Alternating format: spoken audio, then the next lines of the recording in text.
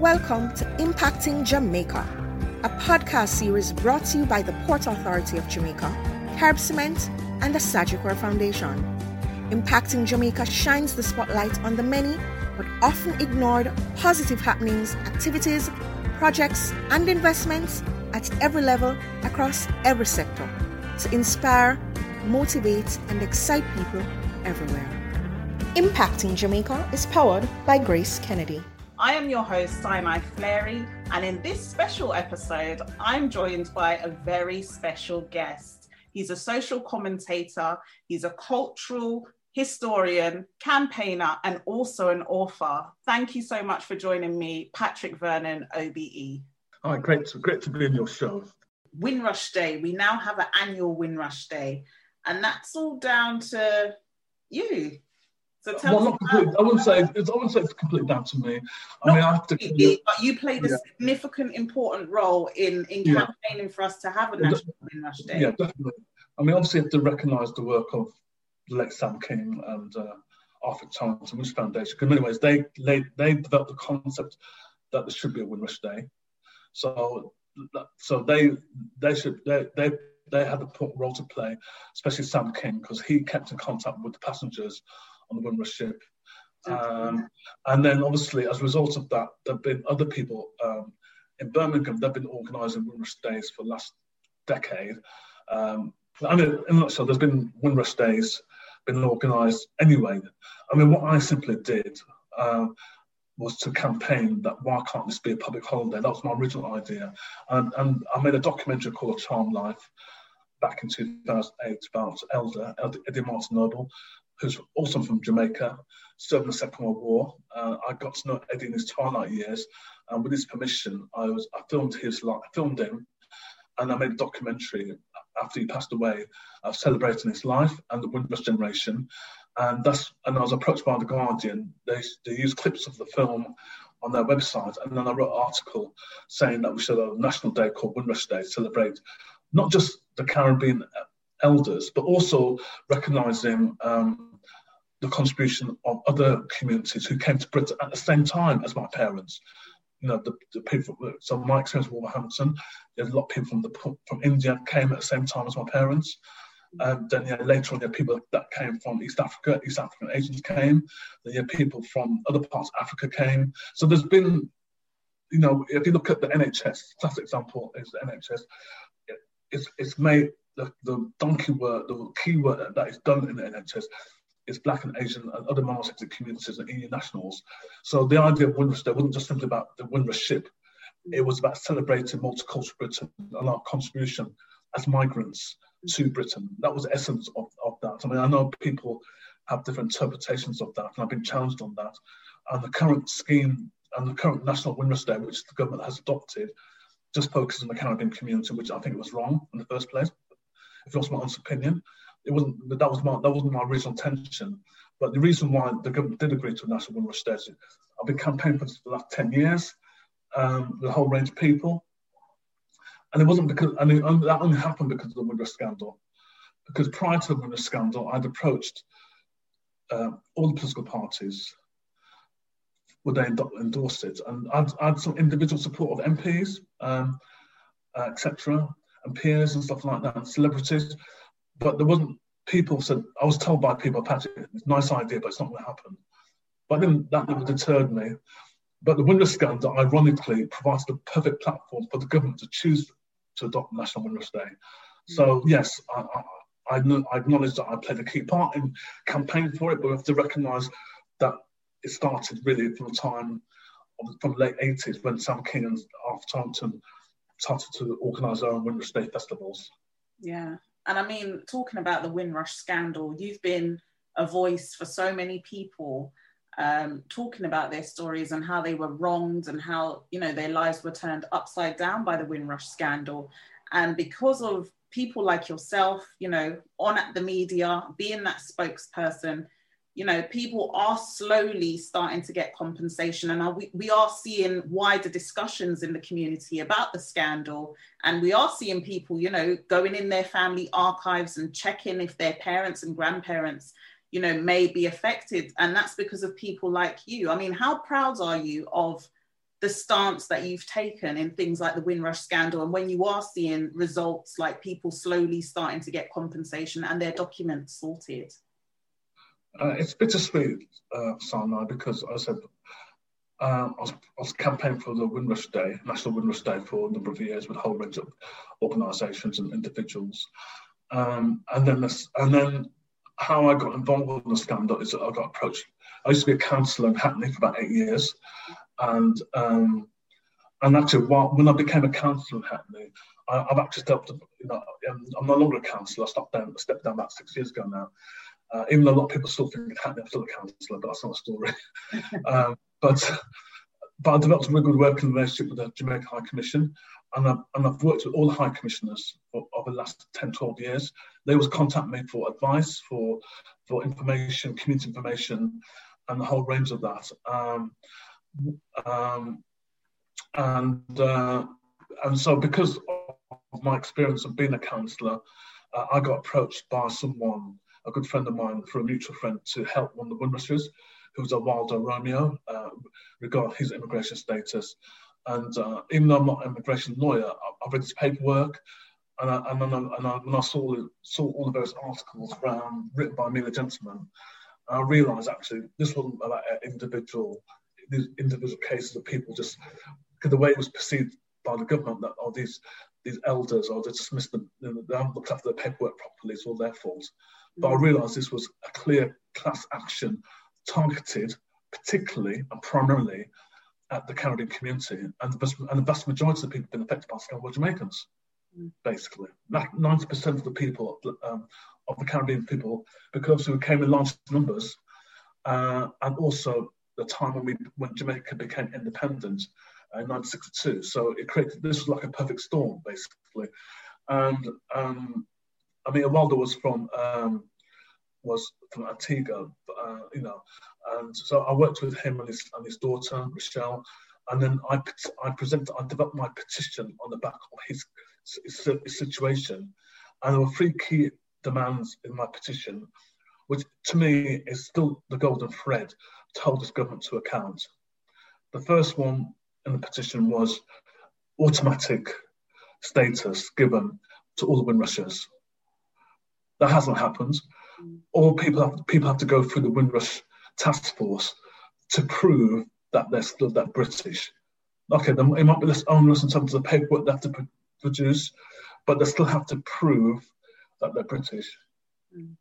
And then they introduce new criteria to say that if you've had a criminal record, then you're not British.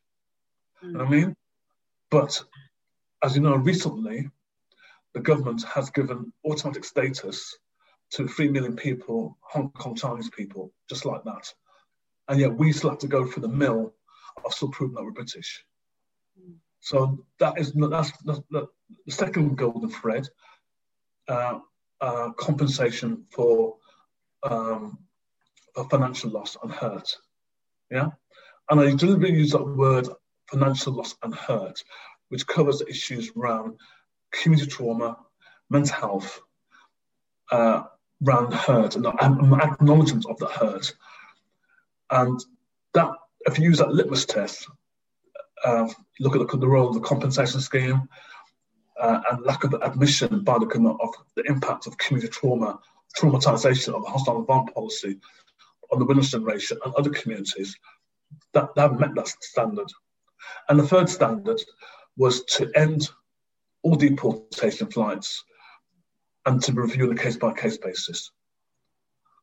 That hasn't happened either, because we know we've still got deportation flights. Even during the height of COVID, we're still doing that. So to me, that was my original petition I did in March 2018. That petition, as you know, was signed by just about 200,000 people. But the petition that wasn't so much about how many people signed it. The petition went viral. Everyone knew the petition. Everyone used the petition, and people use that petition to lobby the government. And I know for a fact that the Caribbean High Commissioners use that petition also to lobby the government too, because so it's had it's a massive impact. It's along with stuff done by the High Commissioners challenging the government, and And the media, particularly the work of Mila Gentleman and Nadine and other journalists, the work organisations like Liberty, JCWI, Runnymede, and other organisations. We all work, we're all separate, but we created the impact that put the government on the back foot. And that's why we've got a compensation scheme, task force. Then we had the Wendy Williams review, basically, which I submitted evidence to. And I got to know Wendy very well through that process. And despite all the work, they have not the standards which I put in my original petition. The Home Office has not reached those standards yet. They purport they have. They use the expression of righting the wrongs, but I don't think that fully understand the concept of righting the wrongs. Yeah, so there's still a lot of work to do. And it's great that there are lots of people who've now got involved. I've taken slightly a back seat on this because I don't want to be seen as the Windrush person. I mean, I've made my contribution. I still will be there to support people. And what I've been doing is more supporting some of the victims and survivors. So because it's their voices. So I've been helping them, advising them. I've spent more of my time working behind the scenes now than being out there in the media, to be quite honest. If you've noticed over the last year or so, so one of the things I did do was last summer with my good friend, late Paulette Wilson, Ewaldo Romeo, Michael Breathwaite, Anthony Bryan, Glenda Caesar, we presented a petition at number 10 about the government to take seriously the implementation of Lessons Learned Review, which had an impact that forced the government to adopt the recommendations, because there was a settlement for nearly 6 months, to be quite honest. And they appointed some advisory committees, stuff like that, to oversee the process. I'm not involved in none of those processes. When you're a campaigner, you never get invited to the party, which is fine. But you've created the environment for the party, if you know what I mean. Yeah. So I don't sit on any of these committees run by the government at all. I've never been approached, I've been invited. They have other people on there. I hope they do a good job. If they don't do a good job, I'll be watching them, to be quite honest. Because, half of them have not been involved in the whole campaign around Windrush. Like myself and Jacqueline McKenzie and others who have been campaigning, raising concerns. None of us have been invited to the party. So we hope that these people deliver on behalf of the community and not be there just to create some superficial perspective. It's really important that they deliver on behalf. And if the government's not delivering, then they should walk away. Otherwise they become complicit, and reinforces another example of how we've been let down again in terms of the community. Yeah, and I think that's one of the things that people admire about you, Patrick, is that you're always holding people to account and stepping on people's necks and saying, listen, this is not right, and I think that's why people regard you as a community champion. And you've been very passionate about also changing the way Black history is taught in the UK. You're the founder of 100 Great Black Britons, and you recently published this masterpiece, which you sent me, and it's wonderful. It's a wonderful resource. Tell me about the driving force behind creating this and also the campaign in general. Well, the driving force was the campaign I did 17 years ago. 18 years ago now, believe it or not. I can't believe it's such a long time ago. Yeah. 18 years ago, God. And you still look 21. Yes, yeah, precisely.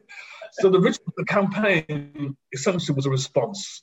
When the BBC did their 100 Great Britons, not one Black person was on that list. And on top of that, the narrative that was presented around the whole selection process and the eventual winner, which is Winston Churchill, was that actually Black people have not made a contribution to Britain, full stop. And I said, that's rubbish, it's complete rubbish. So I went about, I've got a good friend, Dr. Angelina, who we both worked on the book together, and I want to pay special tribute to Angelina. She's a fantastic person. I've known Angelina for 18 years, and she's a good friend of mine, and she's a doctor, Angelina Osborne, also of Jamaican heritage also. Wow. I think that's important. Yes, I mean, again, we have to acknowledge that, the sister, definitely. My good friend. And she's a hard worker, she's a grafter. And the sad thing about the whole history world, there are lots of people, like Robin Walker, another historian, also of Jamaican heritage. And there are lots of people out there in the community of Jamaican heritage who are making a difference, but don't get the acknowledgement and recognition. They get the recognition in the community, that's important. But in terms of the mainstream, they don't know that we exist at all. They don't really know that we exist and we're making a difference. Unfortunately, they have to, David Olusoga is a good friend of mine, and I have a lot of respect for David, but they have to look beyond just the usual suspects. But the media is lazy, and therefore they just think of who can we think of. But I wrote an article about nearly 5-6 years ago, because the BBC Radio 4 they have a series called History Matters, men's radio programme, to say where are the black historians. And they interviewed Dr. Hakim Adi, who was the first black professor of history in Britain, by the way, also featured in the book 100 Great Black Britons. But they interviewed many white people, and they came to the conclusion there's no black historians. So I wrote an article, and I gave the names of about over 100 black people I know personally who are black historians. I said, we exist, we're here, where are the black historians? It's an insult. Mm-hmm. It really is, actually. So the 100 Great Black Britons campaign was a counter narrative to say that black people, we've been here over 1,000 years, we've contributed, we're black and we're British. And I know it's a very emotive topic, black British or British and black, call it what you like, because some people say, I'm not British, I'm not black. And I respect that, especially for people from an Afrocentric perspective, the word, they would see black as Afro-man. And also being British is also Afro-man. But I do recognise that. But part of the reality is we are British. And that's been further reinforced around this pandemic. We are lucky in the West to get access to the vaccine and a whole range of other stuff because we are British. That's reality. Mm-hmm. And we're black. I know that we're going on this journey around the whole stuff around identity. And you have to work out where people feel still more comfortable using the word black. So that's why I've chosen that. And hopefully it's part of a journey of exploration for people to explore the wider African roots. I'm very proud of my African heritage. I've spent a lot of time doing my own family history. I normally go to Africa every year. I've not been for about a couple of years now because of the pandemic. And I can't wait to get back to Africa. Being on the motherland, just put your foods in the soil, have that connection is really, really important. And I think that keeps me going as well, to be quite honest. That keeps me really grounded. So I did the campaign 17 years ago. It was a successful campaign. It was a simple website where people could vote for the Great Black Britain, and there was so much media coverage. Didn't they create a TV show about it? I remember watching a TV show years ago where Mary Seacole was named the greatest Black Briton of all time. Was part of your campaign? There's never been a TV program about 100 Great Black Britons. No. Okay. There's never been. No. That's one thing I'd love to see happen. What did happen during the height of the campaign? I did get approached by the BBC, by the controller of BBC Two, Jane Root. I went to White City. Have you seen that spoof program called W1A? No, have you ever seen that? No. I was on YouTube to see it. It's a bit like Absolutely Fabulous, but focused on the BBC. So I went to an office, about 10 people there, all dressed in multicolour stuff. Really, it was just really weird. It felt really surreal. And so I had a meeting with her and her team, and she kind of apologised. And Patrick, when we made the TV program series and the campaign 100 Great Britons, it wasn't our fault that people didn't vote for black people. It's the public. That's how it is. I said to her, with all due respect, that's not good enough. The BBC is a public broadcaster. You have a duty to educate and inform the public. Basically, that's your job. That's why we pay you money. That's why we pay our taxes for that to happen. So to cut a long story short, they said, we want to make a TV series, Patrick, on the back of what you do your campaign. and we call it 100 Great Black Britons. I thought, okay, that's fantastic. So they put me forward. They signed me to it with one of the executive producers. We played around with the concept of developing the show, what would it look like, etc., etc. And then about 4 or 5 months later. So this is around about 2003-4, basically 2004. And they came back to me because we announced the result. About the time we'd already announced the results and all that kind of stuff. Very Sequel's Greatest Black Britain. They came back to me and said, Patrick, we've done some market research and testing. We're not quite sure if the public are ready to make a TV program on Black British history. We're not quite sure if there's an audience for this market. What we'd like to do instead, Patrick, if that's okay with you, we'll make a TV program which celebrates some aspects of Black British history, but we'll have more focus on African American history. What do you think? And I said to him, you know what, I'm not interested, and I walked away. And guess what the BBC did? They still went ahead and made a program, and guess what it was called? No idea. Out of Africa. And it's one of the worst TV programs you can ever see. So much so, not many people know about it. It was shown I think it was shown on BBC Two, like 2 o'clock in the morning. You know, back in the day when there was any black it's different. It's different now because they put it prime time. But back in the day, any black TV program, it was always like 2 o'clock in the morning. 2 o'clock, 3 o'clock in the morning, like we haven't got to get up for work or anything. I mean, these days 2 o'clock in the morning is not so bad because most of us are still up anyway, aren't we? But, but like then it was like watershed. It wasn't like watershed. It was like dead shed. Exactly. And the program was so bad, and I feel sorry for Adrian Lester because he had to do the narration of this. And it was just celebrating. Yeah, it was about African American history with bits of black people. The high point of the program was Lenny Henry and Frank Bruno remarking on Beyonce's physique. That was the high point of the program, sadly. Yeah. So what year was that? 2005. Called Out of Africa.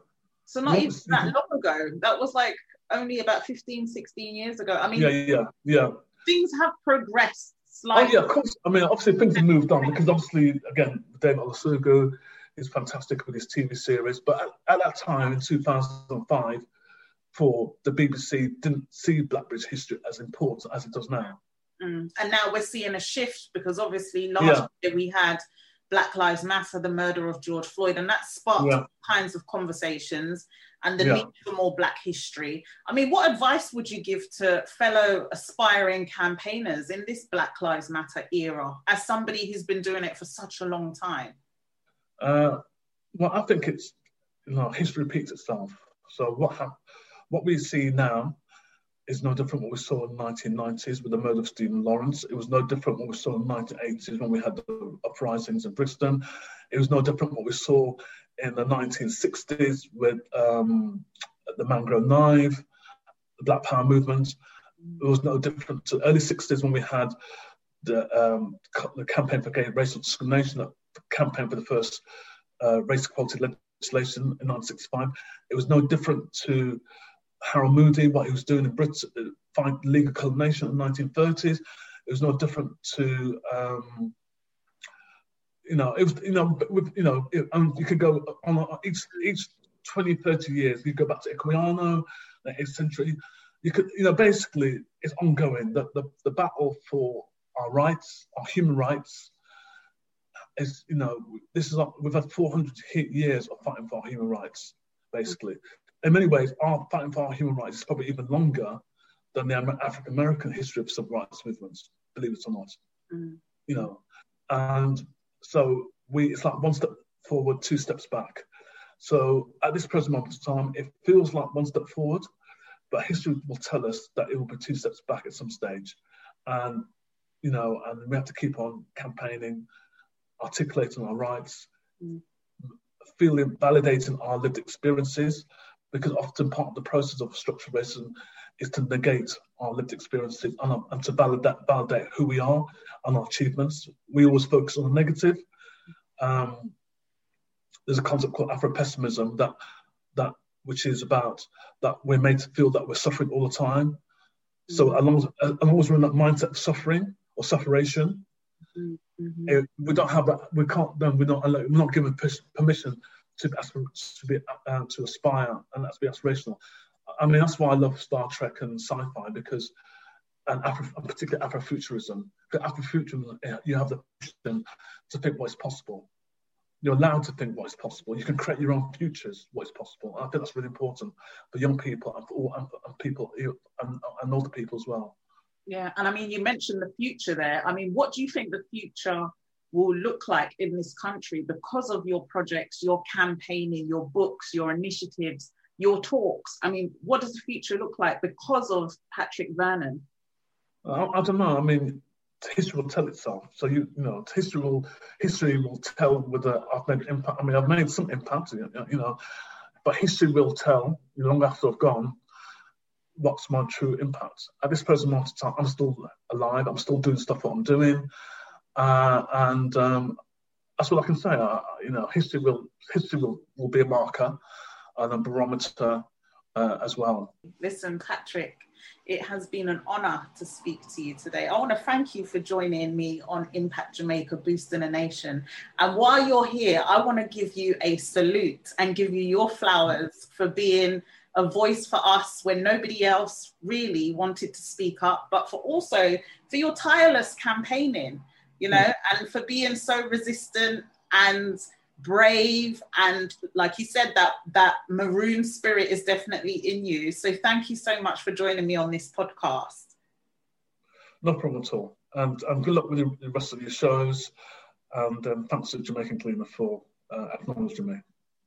Thank you so much. I was speaking to Patrick Vernon, OBE, social commentator, campaigner, cultural historian, author, and of course community champion, and my friend and brother. Thank you so much. Impacting Jamaica was brought to you by the Port Authority of Jamaica, Carib Cement, and the Sagicor Foundation. If you or anyone you know is involved with projects and activities that excite, motivate, and encourage, send us an email at impactingjamaica@gmail.com. We would love to hear from you. Do join us again for another in the series on SoundCloud, Google Podcast, Stitcher, or on Deezer. You can also visit us at impactingjamaica.com. Impacting Jamaica is powered by Grace Kennedy.